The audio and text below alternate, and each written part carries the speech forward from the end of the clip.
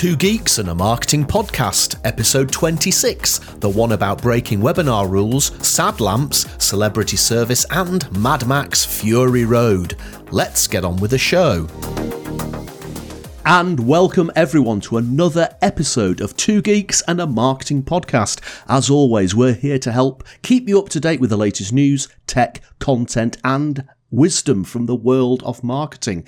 As always, my co-host is a man on a mission to demystify digital marketing. He's the host of the Content Marketing Studio video podcast. Please welcome Mr. Pascal Fintoni. Well, thank you so much for this introduction. And what it is a pleasure also to spend some time with a man on a mission to keep marketing simple, the voice of the Marketing and Finance podcast and the host of the Roger video series. I give you Monsieur Roger Edwards. Thank you so much, Pascal, and it is so good to be back. I think that we should both now be on a mission to dive straight into the news. What do you think? Let's do this. And we begin with 8.5 million new paid subscribers joining Netflix during the fourth quarter of last year. The streaming giant crossed the 200 million mark amid a record year for all online services. Tesco is hoping its record Christmas results and third quarter trading can act as a platform for continued growth in 2021, particularly when it comes to online shopping and delivery services. Now, for the first time ever, the brands not going ahead with Super Bowl advertising have been making more buzz and creating more buzz than the marketers spending their $5.5 billion to participate. Goodness gracious. The CMO Strategic Priorities Survey 2021 of Chief Marketing Officers conducted by Gartner has found that 73% intend to pursue low-risk, low-return strategies for 2021, falling back on existing customers to tide them through a lean period. Well, what about this, Roger? Capital One is planning to do more content on Twitch in 2021, hoping to forge deeper, more meaningful engagement with those who dislike adverts and prefer community-centered content. Pascal, the 25th James Bond film, No Time to Die, has been delayed again until the 8th of October 2021. 18 months after its original release date. The Marketing Academy is launching a free online learning platform called the Virtual Campus Program. Its aim is to develop people working in marketing, media and advertising. As Australia gets ready to introduce a mandatory code of conduct for tech platforms, Facebook and Google, the latter has threatened to remove its search engine from Australia.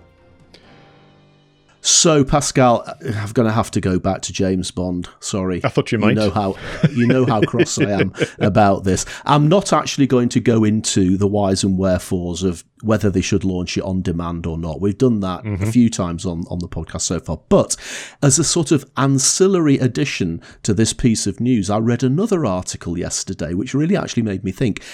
Now it's 18 months late, and because they had quite a lot of marketing tie-ins with the film, so product placements, adverts in the background, that sort of thing, it's likely they may have to reshoot some of the film or at least try to use some trickery to replace the products which are effectively going to be out of date by the time the film gets released. So, for example, apparently there are some models of phones which, had it come out in April 2020, would have been state of the art. But by October 2021, those phones will have been superseded by another model. So it looks like they're going to have to reshoot or do some special effects trickery to effectively update some of the product placements in the film. This is a content creation nightmare, making the latest James Bond movie a historical movie, not a movie that is contemporary or looking to the future. I mean, what I will say is that the 8th of October is my birthday. So this could be a good sign. Maybe you and I will end up watching James Bond on the big screen.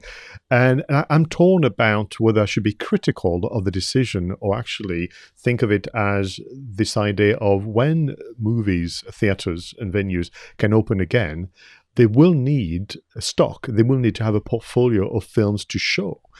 And this is what is driving, obviously, the decision here to make sure that by the autumn of this year, at least there are some new movies to watch. Because, of course, the production of most movies has slowed down. I mean, they are still going ahead. We know of TV series and movies being produced whilst respecting all the different kind of guidelines.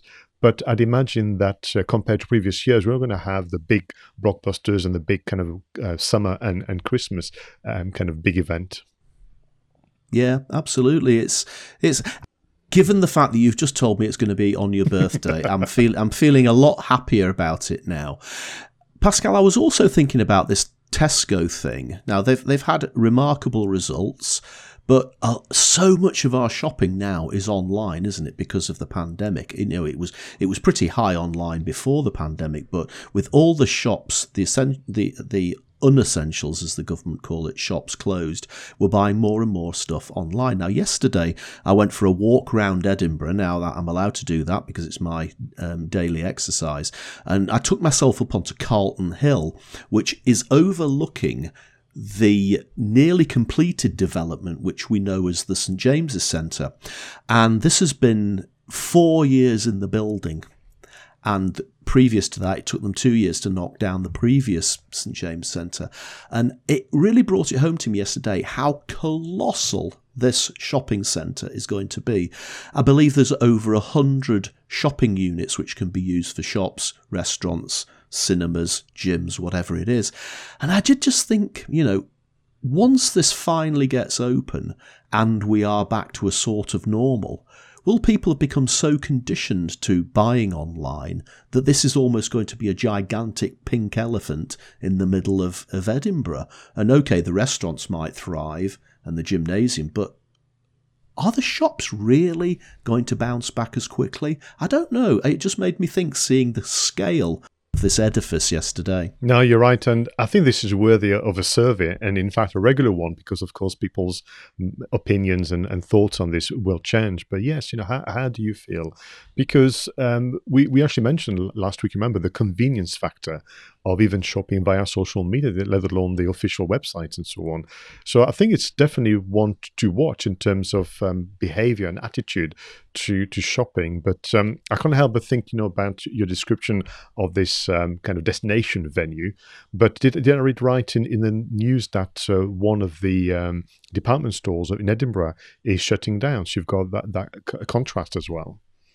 Absolutely right. Jenner's, which has been, it's like the Harrods of Edinburgh, you know, traditional department store. Now it's been mooted to be closing down for a long time, and the idea was that the building that currently houses Jenner's will be turned into restaurants and bars.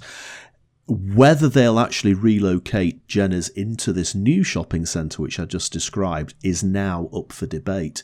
And from reading the article that you've just mentioned, it seems to me that maybe Jenner's will be disappearing forever, which again is a colossal loss to the high street, but indicative of the modern world we live in, where people are more than happy to buy online. I want to ask you in a moment about Google and Australia, but before I do so, is there some kind of very, very strange irony and twist of fate when somebody declines to advertise for Super Bowl and they become the most talked about brand compared to those who spent the billions of dollars?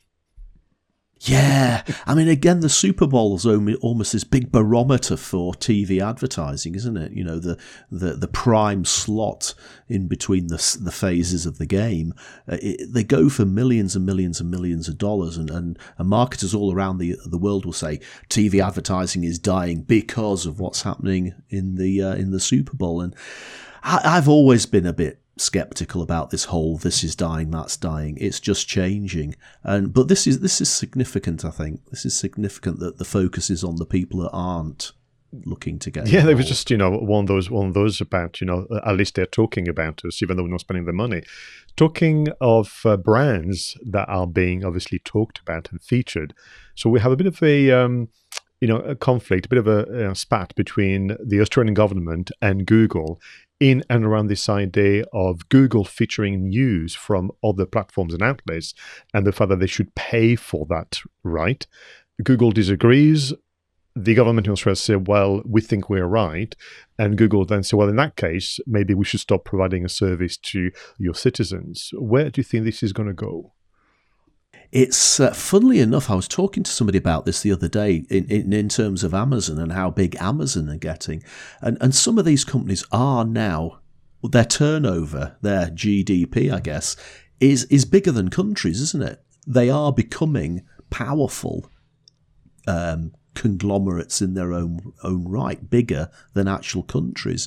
And it does make you wonder how long it will be before they become so powerful then they can start to effectively interfere with the political structures of countries. And this seems to be maybe a spat that's heading in that direction. I mean, there was already obviously the tension with the EU. You know, they have a similar stance around data and also news. I think this is going to repeat itself. And I wonder whether within the next 2, 3, 5 years, we'll end up with different territories having different relationship with those brands, such as Amazon, Google, Facebook, and so on, where there'll be localized, if you like, arrangements. I have some sympathy with this idea of Google harvesting news produced by others and getting all the credits, because what is happening, Roger, is people read the headlines and some of the snippets on Google and go no further. So it's not as if they're even providing traffic and eyes on the content. They're just benefiting from someone else's work.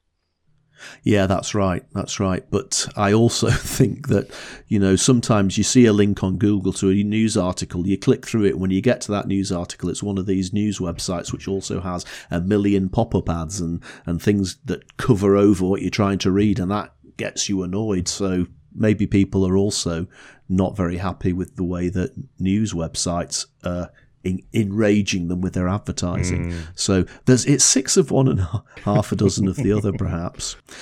Well, as always, lots of news to talk about. So I think it's time we should move on to our next section, which is our content spotlights. In this section of the show, Pascal and I bring to the table an item of content that we've seen during the week. It could be an article, it could be a video, it could be a podcast, but it always grabs our attention. And the great thing is that neither of us share it with each other in advance. So, Pascal, surprise me. What have you got for us this week? Well, this week is actually about a webinar that I'd attended last week about webinars, Roger. Now, here we are. By the time this episode is published online, we'll be in the early first week in February. So January is behind us, and we're looking ahead to 2021. But at that time, most of the world nations have announced a form of lockdown and restrictions.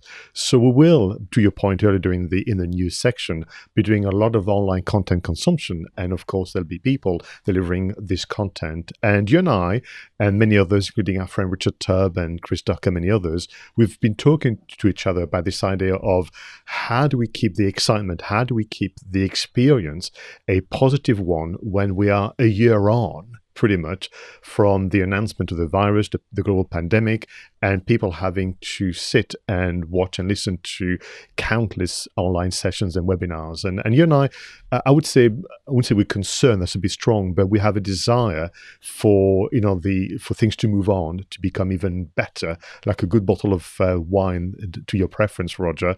It should improve with age.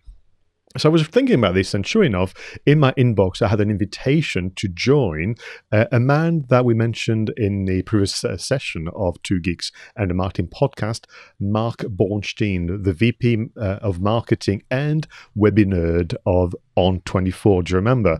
And Mark has got such a wonderful energy and is so positive, and he makes me laugh all the time because, of course, the chap has been delivering countless number of online sessions, and lots of things have happened to him that he can, regale with his stories and so on. But the webinar that he delivered was 5 webinar rules to break in 2021. And I thought the timing was impeccable, bearing in mind the conversation I have been having about how do we make it special.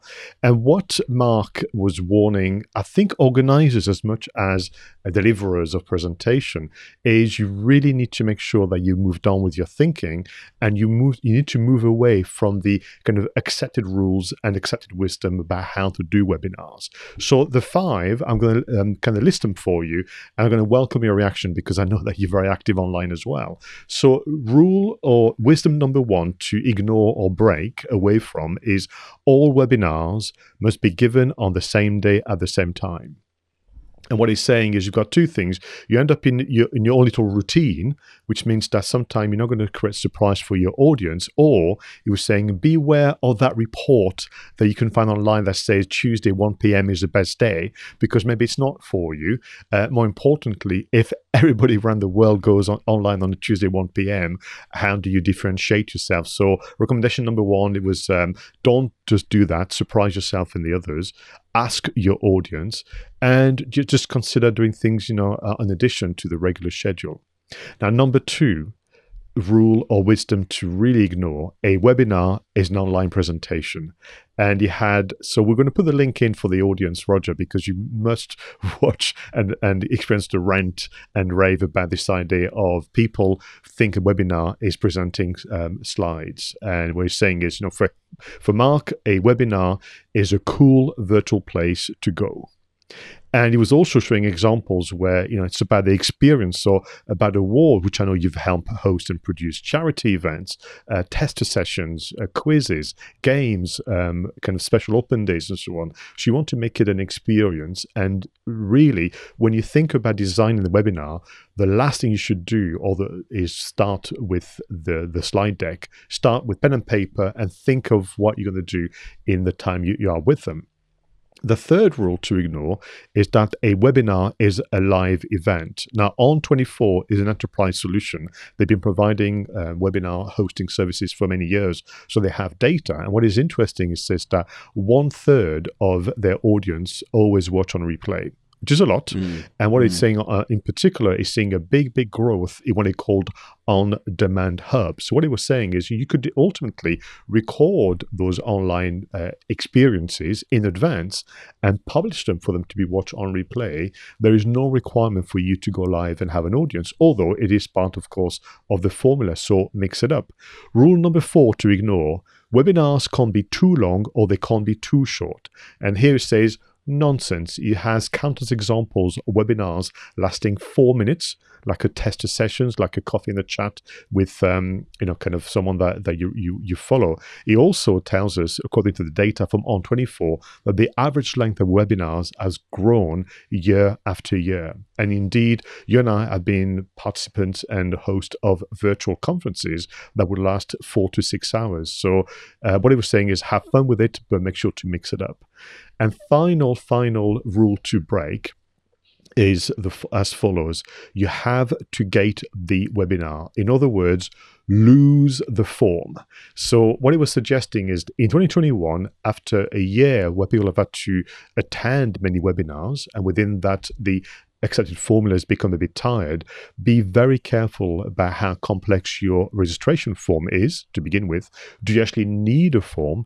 Because ultimately, if all you're doing with webinar is to essentially capture someone's contact details for them to be then bombarded with your sales message, you are so 2010, and you're not in 2020, 2021. So be very careful. The goal of the online session is to get to know the audience and ask them to take action afterwards, not just to capture their email address or telephone number. 5 rules to break away from in 2021. Well, I agree with all of those. Should we move on to the next section? I mean, seriously, all of that is just absolutely spot on. I mean, I do wonder, Pascal, whether we should just dump the word webinar. I mean, that immediately just conjures up what you say. It's an hour long, it's going to be a presentation, and you'll probably get hard sell something at the end of it, and then you'll get bombarded afterwards with emails trying to get you to buy whatever it was at the end. So yeah, it isn't a webinar, is it? It's an online event. It's an online program. It's an online experience. And I do like that idea that it could be an interview with 1 or 2 people chatting, or it could be a panel debate, or it could be a quiz, or whatever it is. But none of those are traditionally what people see as webinars. And I think that if I was running anything now, even if I wanted to run what I would traditionally think of as a webinar, I probably wouldn't use the word webinar. I'd just call it an online discussion or an online event or come up with something different. But breaking the rules, absolutely key. And I also agree with half an hour's fine, an hour and a half is fine. No, thank you very much, Roger, for this. I thought you might be in agreement. So again, we're going to put the link to the session that you can watch on demand because it's thoroughly enjoyable, and Mark is a true ambassador about actually being a great designer of an online experience, but actually enjoying the process of being the host of those amazing sessions. So, Monsieur Edwards, what have you got for us this week? Okay, Pascal, again, it's sort of an extended news item, but it's a subject that I sort of drift in and out of interest in, and it's this whole issue of what is known as influencer marketing. Uh-huh. Now, define influencer marketing. Well, some people would say an influencer is just a bikini model pictured on a tropical beach or something like that who has 1 million followers on Instagram. And that's possibly the cliched view of what an influencer is. I mean, arguably, we're influencers. Even though we might not have 1 million followers on Instagram, we have a certain number of people who watch this podcast. We have a certain number of people who listen to our own separate shows and our own separate podcasts, and you could argue that we were influencers within that smaller group of people. So I don't dispute the terminology of influencer. And what's the exercise guy whose name's gone totally out of my head? Who Joe Wicks, that's the one. He's an influencer. He's a fitness influencer. So he certainly doesn't fit the sort of cliche of the bikini model on a tropical beach. But I do think that the public have this image that influencers, in inverted commas, are the latter style. And this article I've spotted in Campaign magazine by Zoe Crook just sort of dissects this whole thing a little bit more. So the headline is, "The Dubai Dilemma: Has Influencer Marketing Lost Its Sheen?" And as you would expect, it does start off with the sort of the cliche look at the influencer, specifically people who have been on programs like Love Island or the equivalents, pictured on beaches in Dubai, modelling the latest clothes, modelling the latest shoes, whatever it might be. Now, they're arguing that they're doing work. They're away in Dubai and they're paid to market the brands of shoes, the brands of clothes, whatever it might be. But there's a problem, isn't there, when the rest of us are effectively confined to the home and the rain is lashing against the side of the house outside, or we're having to dig ourselves out of snowdrifts, or it's incredibly cold. And then we see these pictures of people who say they're going to Dubai to do some work, when we know that they're going to take a few photographs and then spend the rest of the time just being on holiday and drinking pina coladas and stuff like that. And this article is basically saying it's the influencers themselves, that's the people who are modelling the clothes or whatever it is, and also the companies that are flying them out there to do that are going to have to be very, very careful, and they're going to have to start treading a very fine line, because we're getting to that stage now where the sort of interest in seeing photographs like this and interest in associating and being engaged by brands like that is starting to get a little bit annoying. And some people are saying, do you know what, I'm sick of seeing these people lounging about in the sun, eating and drinking, whilst I'm following the rules. And that's really all the article does, and it sort of goes through, should the brands be more responsible and say these influencers should be photographed on hills in the Lake District in the UK, although you could argue that even that sort of travel doesn't fit within the rules. Or should they actually be picturing these people in their own homes wearing these clothes and these shoes and hats and whatever it might be, to show a little bit of responsibility that they are actually obeying the lockdown rules, as opposed to seemingly flaunt the rules and just fly off and have a so-called jolly in the sun. And it's really more saying that we've got to be more transparent. We've got to be We've got to be doing that. But I think the thing that really got me thinking on this, Pascal, is that what does work actually mean? So the lockdown rules say that you can travel for work as long as you have effectively exhausted the possibility of being able to work at home. Now, an influencer perhaps would argue, I have to go to Dubai and sit on a beach, and that's my work, so I should be allowed to travel. Does that also sort of include all the pina coladas and all of that on top?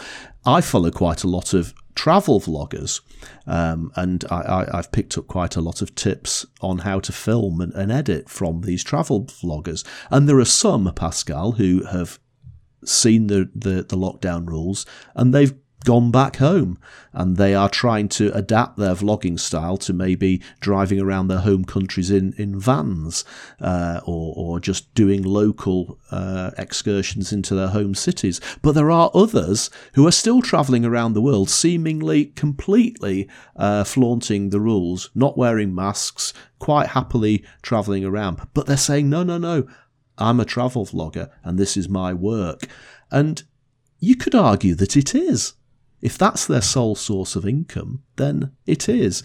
And I just think this particular article just created all sorts of contradictory messages and images in my mind, which I haven't quite reconciled myself with yet. So I'd be really interested in your opinion on this. No, thanks very much. And certainly I shared my view about the term influencer in a previous episode of Two Geeks in Marketing podcast, and we may link it. But for me, as a reminder, it sounds made up. It sounds really quite strange things. It sounds like something that was invented internally within I would imagine, a marketing kind of bubble, and then you just escaped. And then suddenly people are using it for themselves. But as I mentioned, I doubt that those travelers, when you look at the passport, I don't think they write influencer as the occupation or the profession. So either you work in PR, either you're a food critic or whatever it might be. And for me, what this article is telling us is a reminder that you are never communicating externally out of context. You are currently communicating in the context of a global pandemic, with families being hit by unemployment, sometimes by the loss of a loved one, and so on and so forth. And I think you were saying earlier about being responsible. And interestingly, for our international viewers and listeners, only a few days ago, if not last week, Roger, remember the MP of the House of Parliament calling for more compassion and for more understanding in how those in position of authority, from political class as well as corporate, address the public, because you can't just market your brand and you can't just address the public as if nothing is happening whatsoever. And I get it, you've got to hit the sales targets and you've got to find a way to keep some of your colleagues and teammates in employment, but you cannot communicate as if nothing is happening. And more importantly, in the case of influencer marketing and the less maybe attractive side, which is picked up by the media, again, on British television, there was one of those individuals being interviewed by a morning show on national TV. And unfortunately, it would seem that they're very good at taking pictures, but they're not very good at talking about their profession and about explaining what they can do. So they're not even very good ambassador about the occupation and the function. And I think, unfortunately, it means that as ever, they're overshadowing those who are behaving more responsibly, as you've described. So for me, it's just a symptom, a sign of the times. You've got to be ever so careful about, how you go about your marketing. You've got to be so careful about the labeling. I mean, for me, influencer marketing is meaningless, and now it's going to have so much baggage, negative connotation, that very much like webinar a moment ago, Roger, we're going to have to move on. And I think I wish for those who do it well to also adopt a different title and kind of label, because I don't think it's doing justice.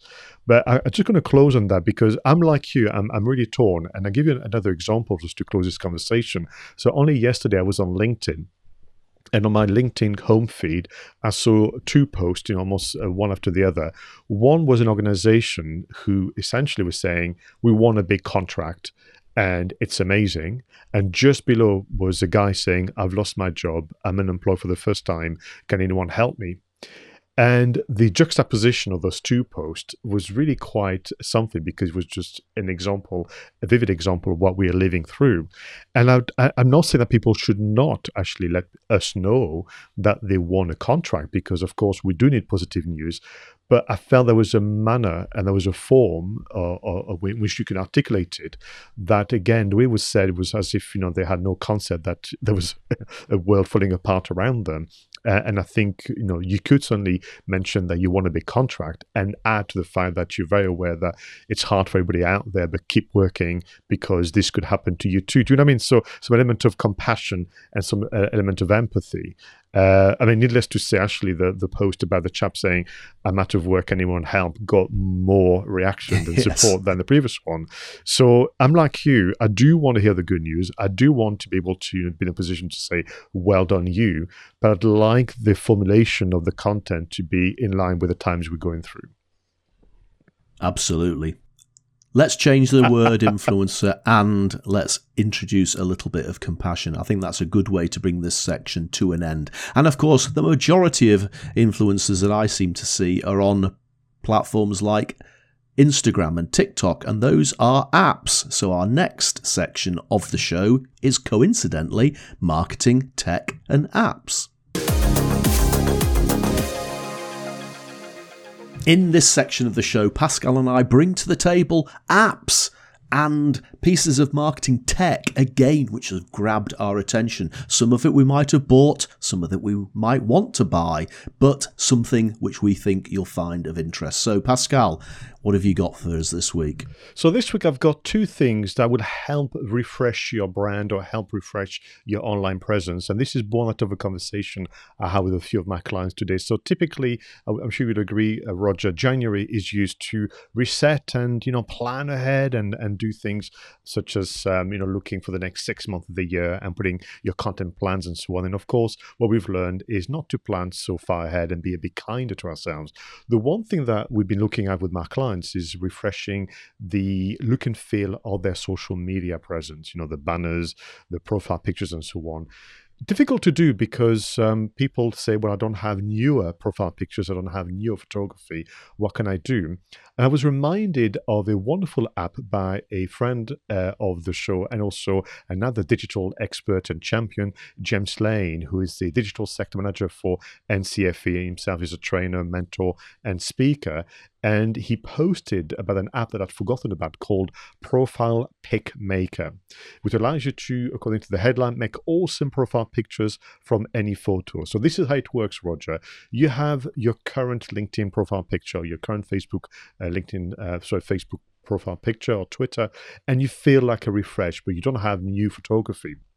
What you can do with Profile Pic Maker is upload that photo and you can remove the background and add colors or add shapes and forms and so on. So that allows you to maybe see you through the next few months with something that looks a bit different, something that would attract someone's attention. And I find also sometimes it just helps, really make yourself as an individual just pop a bit more, because sometimes the background can be a little busy, depending where the picture's been taken. It works with AI. You can even select and code in your own brand colors.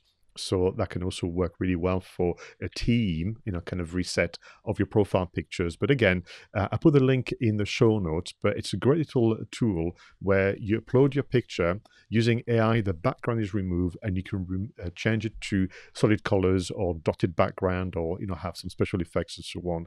And it's just a little nice way to maybe, make people pay attention to your profile again. So that's number one. Number two, I've been talking a lot to my customers about audio branding.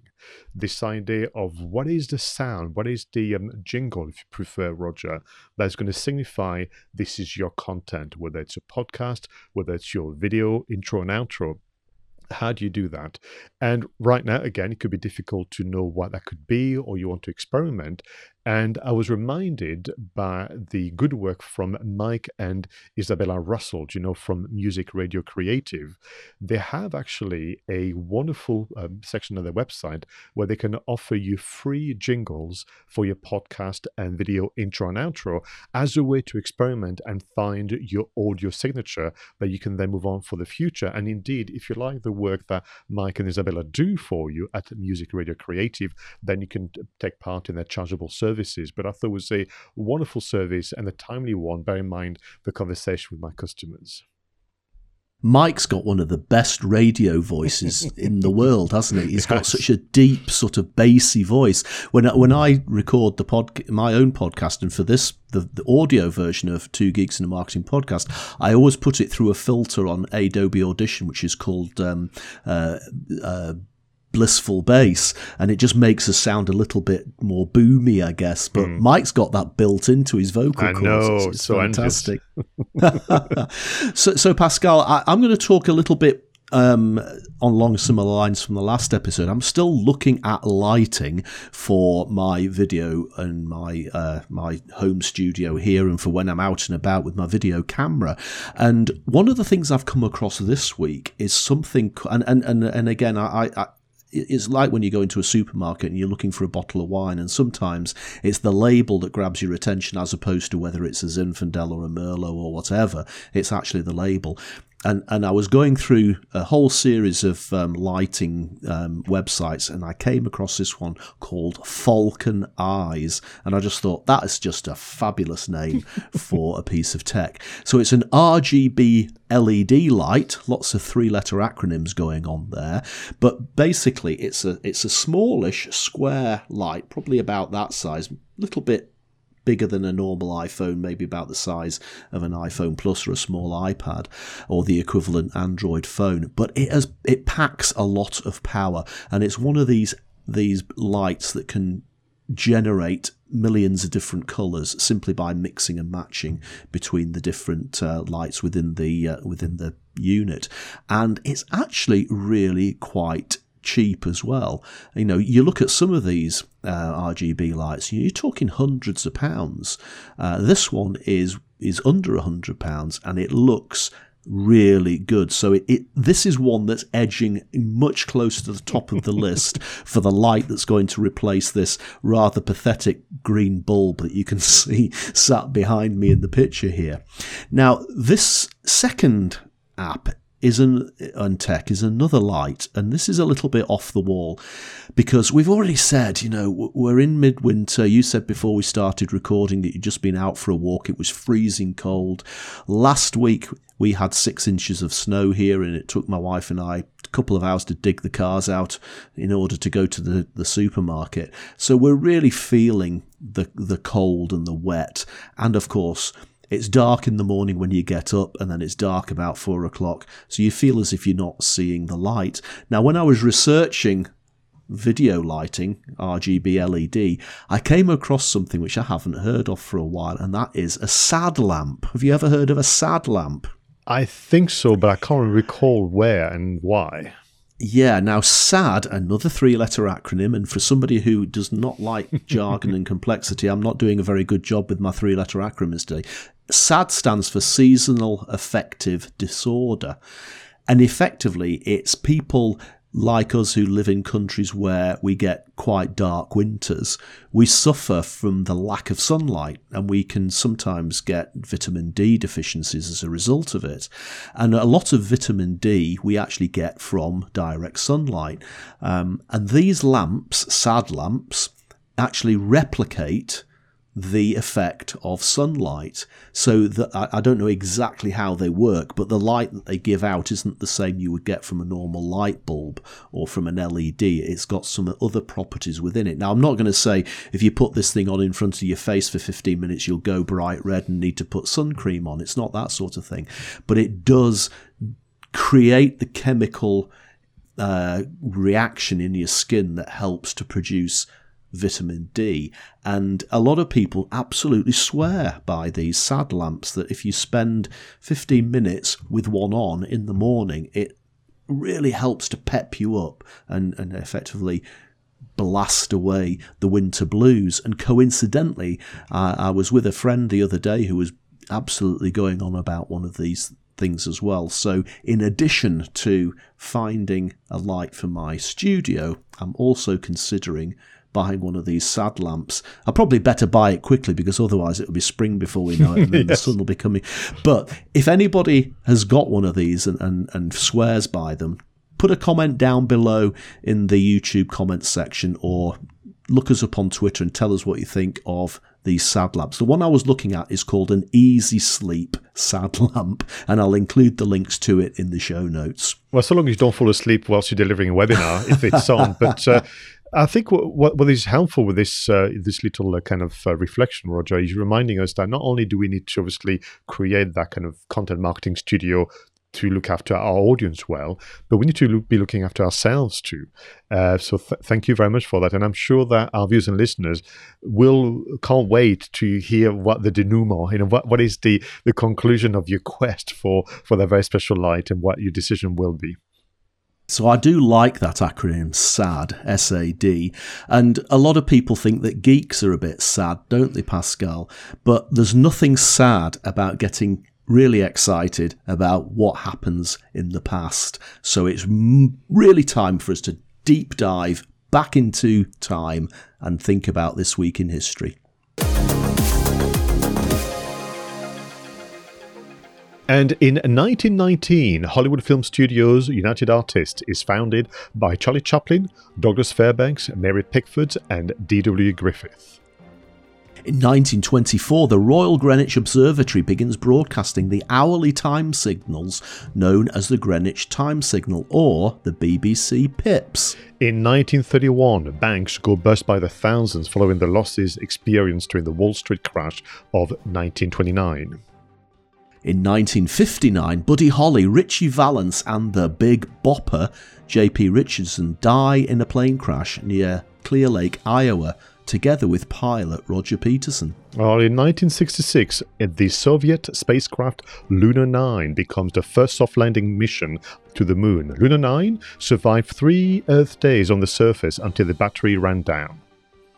Sticking with the moon here, in 1971, Alan Shepard becomes the first man to hit a golf ball on the moon during a 2-day moonwalk from Apollo 14. Well, in 1982, pioneering budget airline Laker Airways, founded by Sir Freddie Laker in 1966, collapses, owing £270 million to banks and other creditors. And in 2004, Mark Zuckerberg launches the Facebook from his Harvard dormitory room. And as they say... history was made on that day.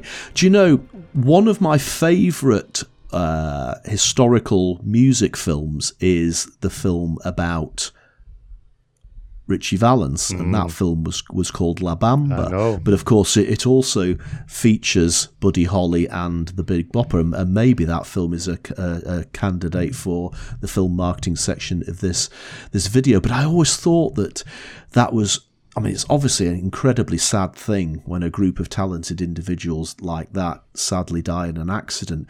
But the film seemed to imply, and I think this was actual fact, that Ritchie Valens had almost got that precognition that something bad was going to happen, and yet he still got on that plane because he knew that they were flying to another gig the following day, and he didn't want to let his fans down, and unfortunately that was the end of it. But I always get a shiver down my spine when I see that film, and indeed if I ever hear the song La Bamba, ba-da-ba-da-ba La Bamba, you know that one, it almost makes me think about that unfortunate accident that ended his career. Do you know this film with a young Lou Diamond Phillips, if I'm not mistaken? I didn't know the story. I didn't know much about those US artists. So I'm taken by the storyline. I'm taken by the characters. And when you hear, which I think is played so well in the movie, where they hear the news via the radio, and it's his older brother that hears it first and runs to the family home where the mother is basically distraught. And I remember being shocked because I didn't know that happened to those artists. And you're right, it's so tragic, and it's tricky now to be able to watch La Bamba when you know the ending, because it's so incredibly moving. And sticking with the aeroplane theme, it's also this whole issue of Laker Airways is quite fascinating. I remember being very young, and I'm talking about in the 70s now, going to Spain with my parents. And one year we did go with Laker. Right. It was on a BAC 111 jet at the time. And I remember that Laker was one of the first airlines to introduce effectively a budget transatlantic service, and I'm fairly sure that initially they used DC-10 planes, but they may have been one of the first airlines. I probably should have checked this in advance. I think they were one of the first airlines to introduce the original Airbus A300 aircraft.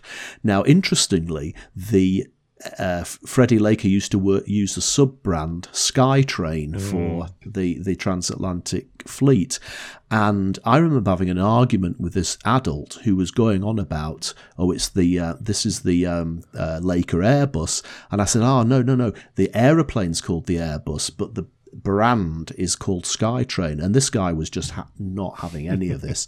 And in the end, I think I got told, you're a 5-year-old, shut up, you don't know what you're talking about. But there you go. Even when I was 5, I was trying to differentiate between the different brands of aircraft and the different brands of airlines.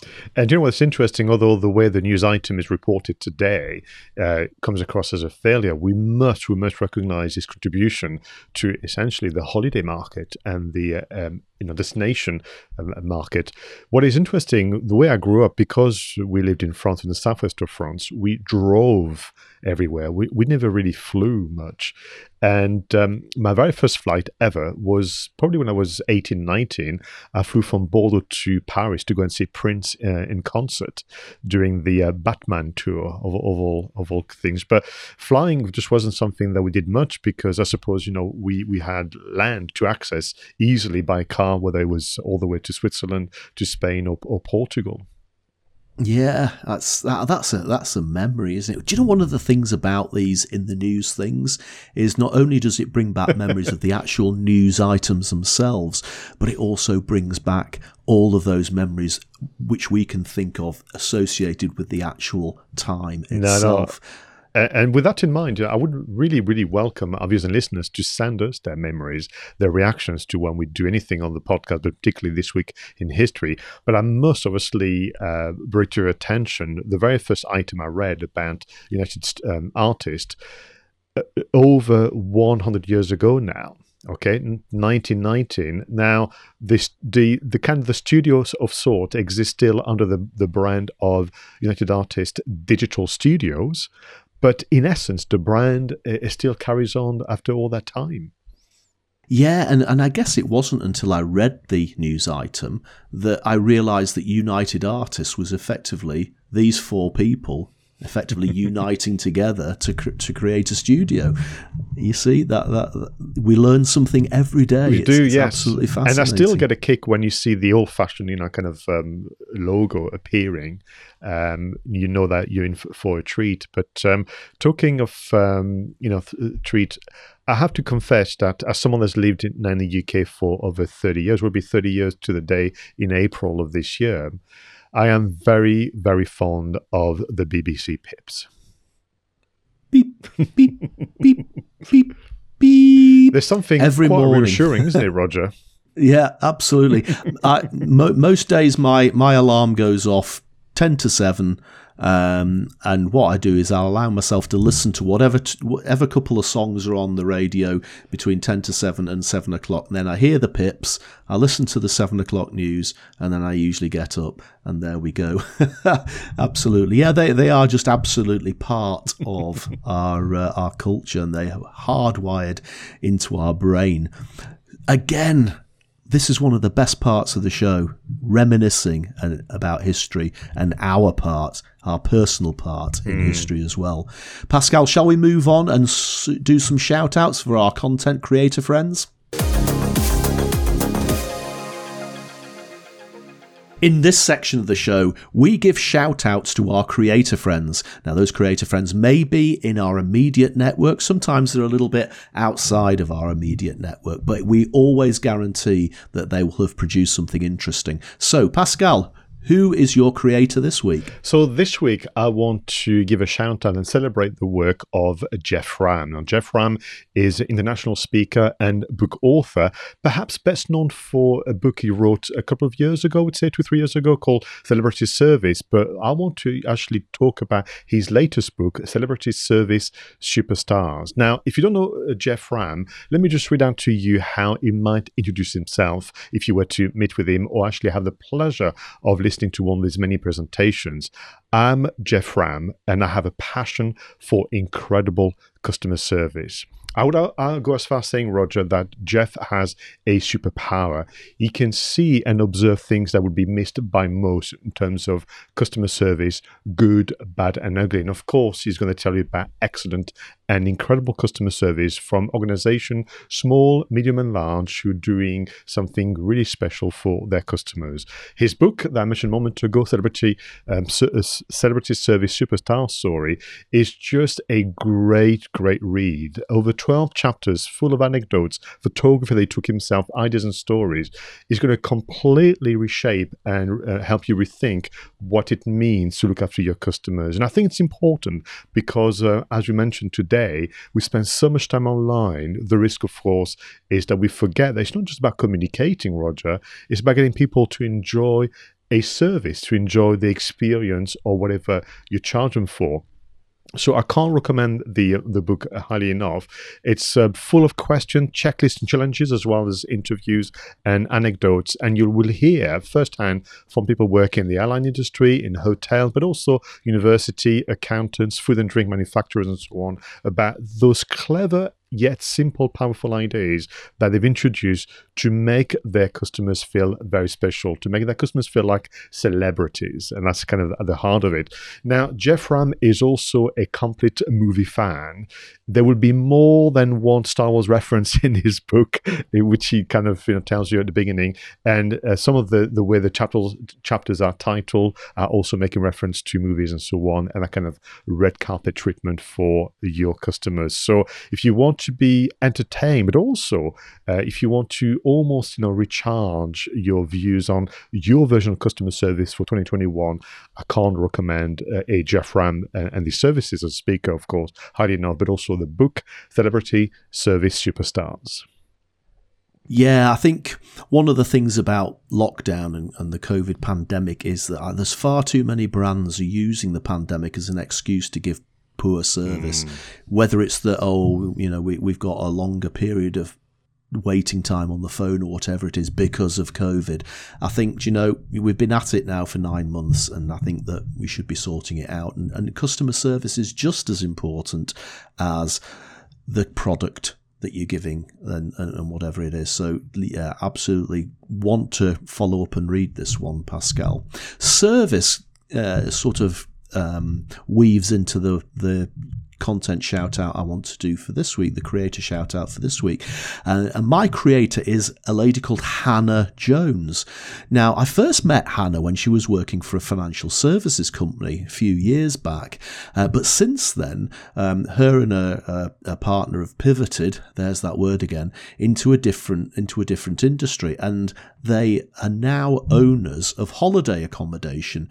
Now, I've been following a story on LinkedIn, and it's just the height of unfortunate coincidence that they'd made the decision to pivot into holiday accommodation. They'd bought some property, they'd done it up, they'd started marketing it, they'd put together a website, put together a blog, and of course they started to fill up their booking book when the COVID pandemic hit. And of course, various lockdowns have meant that people can't travel, even though this is within the United Kingdom, and their businesses suffered as a result.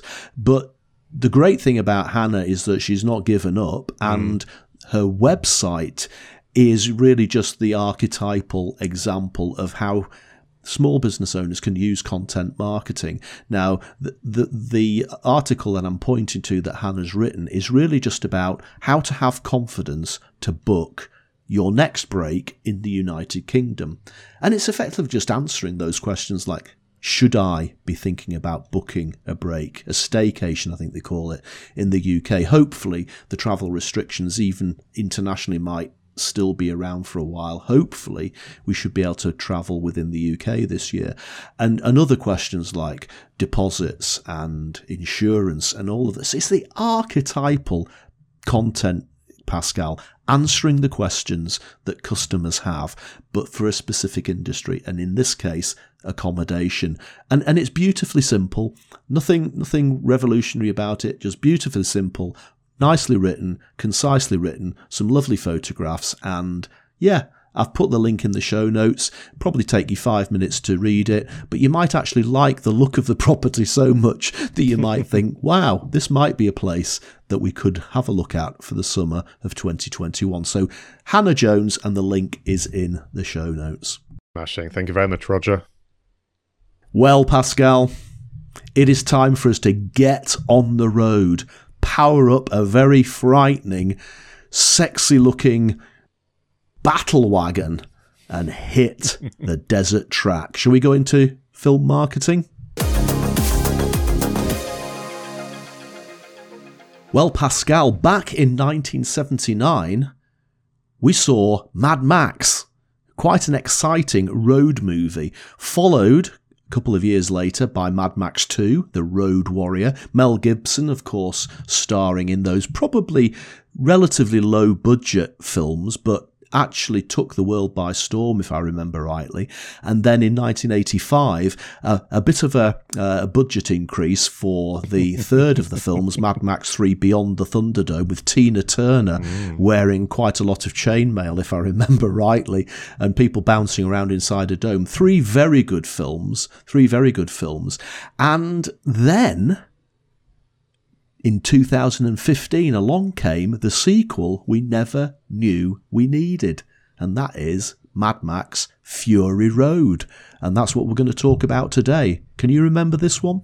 Oh, do you know, I reckon that in 2015, this was the movie I was most excited to see. I mean, I've been caught by the marketing, and we're going to talk about it in a moment, but I just felt excited about, you know, the almost the anticipation and going to the movies. And after that, I just couldn't wait to own the Blu-ray, because I couldn't quite believe what I had just seen, what my eyes and ears had been exposed to for the better part of 2 hours.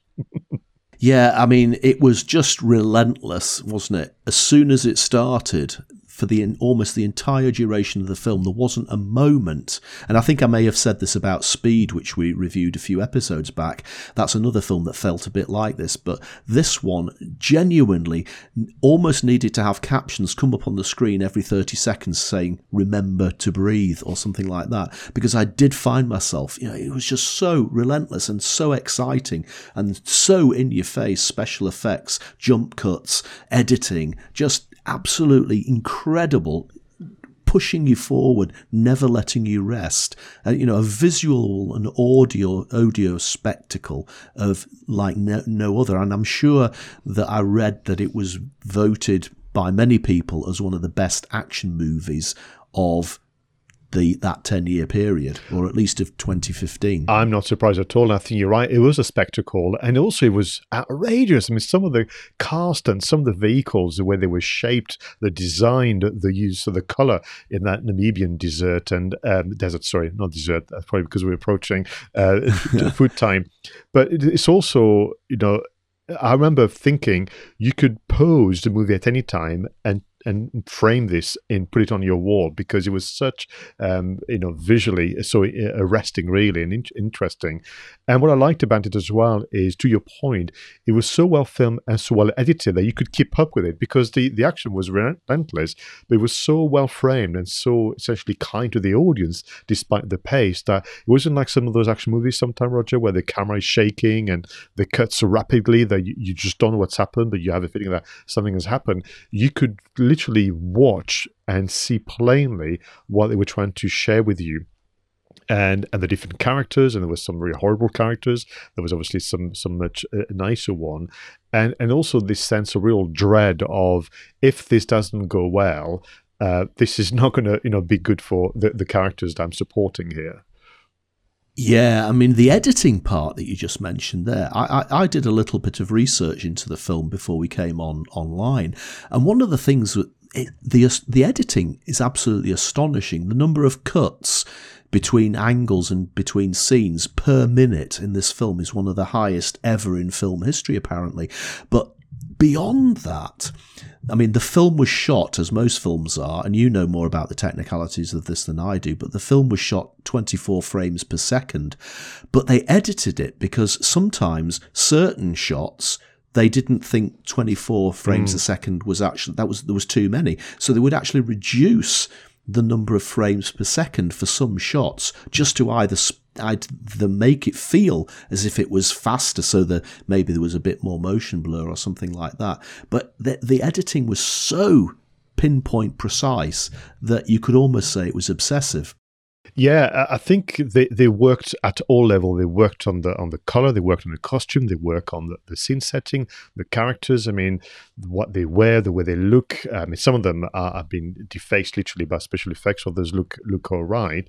But for me, back to what you were saying, this sequel that we never knew we needed, I was happy with the original Mad Max trilogy. In fact, I own the 3 films, and I've watched them regularly.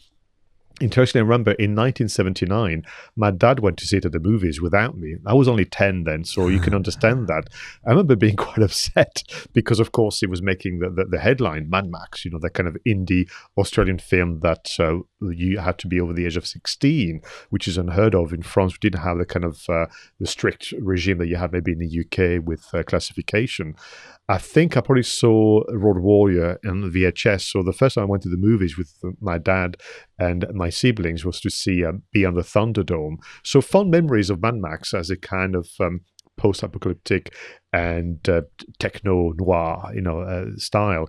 And then out of nowhere, but that makes sense, kind of 30 years after Beyond the Thunderdome, we hear about Mad Max Fury Road. And we're like, okay, why not? First, we're a bit upset because Mel Gibson is not in it, but then we see the first visuals, and I don't know about you, but I got so excited. Yeah, and as you say, all those incredible cars and wagons and tanks and you can't even describe them as cars and wagons and tanks, can't you? Vehicles, incredible vehicles, but. What I hadn't realised, you said 30 years between Thunderdome and Fury Road, but they actually did start planning this in 1997. Oh, really? And I believe that, some of the vehicles that appeared in Fury Road were actually built as early as 2003. So this film really took a long time to put together. And maybe that's why it comes across as so incredibly detailed on screen, because they didn't just put this together in 18 months. It was years and years and years in the writing, in the creation of the vehicles, in the creation of the script and all of that sort of thing. So, yes, there might have been 25 years between the actual releases of the films, but there certainly wasn't 25 years of inactivity in between. Isn't that incredible for George Miller, the director, to kind of stay on the project? And that's the life of a content creator. I'm sure that at our level, we have things that are not quite there yet, and one day they'll come to life. I think for me, that was also part of the excitement when I discovered through the press releases and so on that George Miller, the original director, was working on it. And of course, he'd put together a great crew around the production. I think the announcement, once it was revealed as part of the teasers, that the bad guy was the original bad guy of the first Mad Max. So you had also with the nostalgia. Of course, I would argue, Roger, that you can watch Mad Max Fury Road on its own without having seen the first 3, and that's still I think you'd be blown away. Yeah, absolutely. And yeah, I think it is definitely a standard. I'm pretty sure if I think back, I think I saw Mad Max 2 first. I think I then went back after many years when I got a bit older perhaps and watched Mad Max the original and then Thunderdome. So yeah, I definitely agree. It's a standalone movie and it makes sense, and you don't need to know the back history. It's definitely one of those films where it treats both audiences with the equal amount of respect that they deserve. And so We obviously like the film, and do we? Do you think we got a message? Yeah, we obviously like the film, and it's likely I might watch it again tonight or tomorrow. But what about the marketing? Okay, well, we've done the research. So what we're going to do for our viewers and listeners is go through the chronology so we don't miss anything. But also, if we do have missed something, do get in touch, and we make sure that we add that into future episodes. So, as I mentioned a moment ago, I think when the teasers went out, which was essentially just still photography, and they made the covers of movie magazines like Empire and Entertainment Weekly, I think in general people were not impressed because, again, nobody's asked for the sequel. And of course, we realized that it was Mel Gibson. In the main role, it was Tom Hardy. But then again, if you'd seen previous efforts from Tom Hardy, there shouldn't be a concern. But so I think people just went a little mad on social for all the wrong reasons in June. 2014. And I can understand that. But then there was the first trailer which they put out at San Diego Comic-Con, and people went mad again because then they saw how, oh my God, this is actually going to be pretty good. I mean, that was the summer 2014, which is interesting why they're going to do this year with Comic-Con because it was cancelled last year. They tried to do it online. It didn't really work, so perhaps they've learned a lesson. But for fans, of course, it was San Diego. Then within days, it was on YouTube. And I watched it so many times thinking, what am I seeing here? Because even then you had already some of the action scene with the car chase sequence. You had also, do you remember that scene where people are on those poles that are kind of swinging back and forth, up and down to try and capture some of the ladies that Mad Max and Charlize Theron is actually trying to protect. And I was thinking, what have I just seen here? And if this is just a trailer, I want to see this. Of course, we had to wait nearly a year for that. But yeah, that was good fun.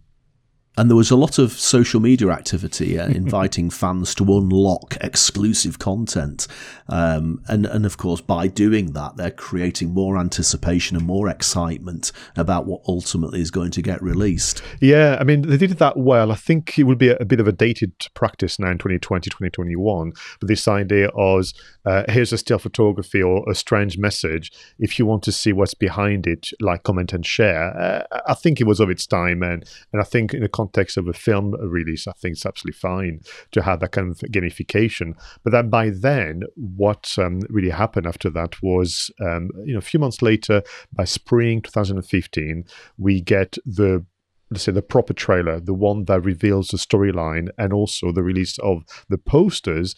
And much to our surprise, Mad Max may be the title, the typography, but the main character is that of Charlize Theron, known later on, as we'll know, as Imperator Furiosa. And I thought it was such a clever move to put actually a lead character that was a woman. Yeah, and there's quite a few women in the film, isn't she? I mean, she effectively rescues a whole group of wives of the baddie, I guess, and spirits them all off into the desert, and that's what creates this gigantic vehicle chase that goes on for the majority of the film. But I think it's inclusive of all age groups and all. Just everybody can enjoy this film. Indeed. And so, when you get the Blu-ray, when you look at the poster and so on, she is first and Max is behind her, because indeed the way the movie is summarized, it's about her and her attempt to essentially escape from, the ruler, that she gets help from a drifter named Max. Yeah. Now, what I hadn't realized, Pascal, and of course, the other things that they did was that there was a load of artwork put out. The film had its world premiere May 2015, all the usual places, Cannes Film Festival, came out on Blu-ray. And I remember we bought the Blu-ray the day it came out. But what I hadn't realised until I was doing some research for the film today was that in October 2016, they actually released a black and white version of the film. And the director has been since on record as saying that the black and white version, in his mind, is the definitive version. So I'm actually quite intrigued because it's such a colourful film anyway, and the special effects are amazing. I just can't think of watching it in black and white, but I'll take his word that there must be obviously something special about the black and white version. Yeah, because I'll be honest with you, Roger, I thought originally that was a marketing ploy to get more money out of me. The same way other movies have done that, where you can now, so usually they add the black and white version. But when Logan came out, remember the Logan, the last Wolverine movie? You could then get the black and chrome, it's called, or black and white version. And other movies have done that.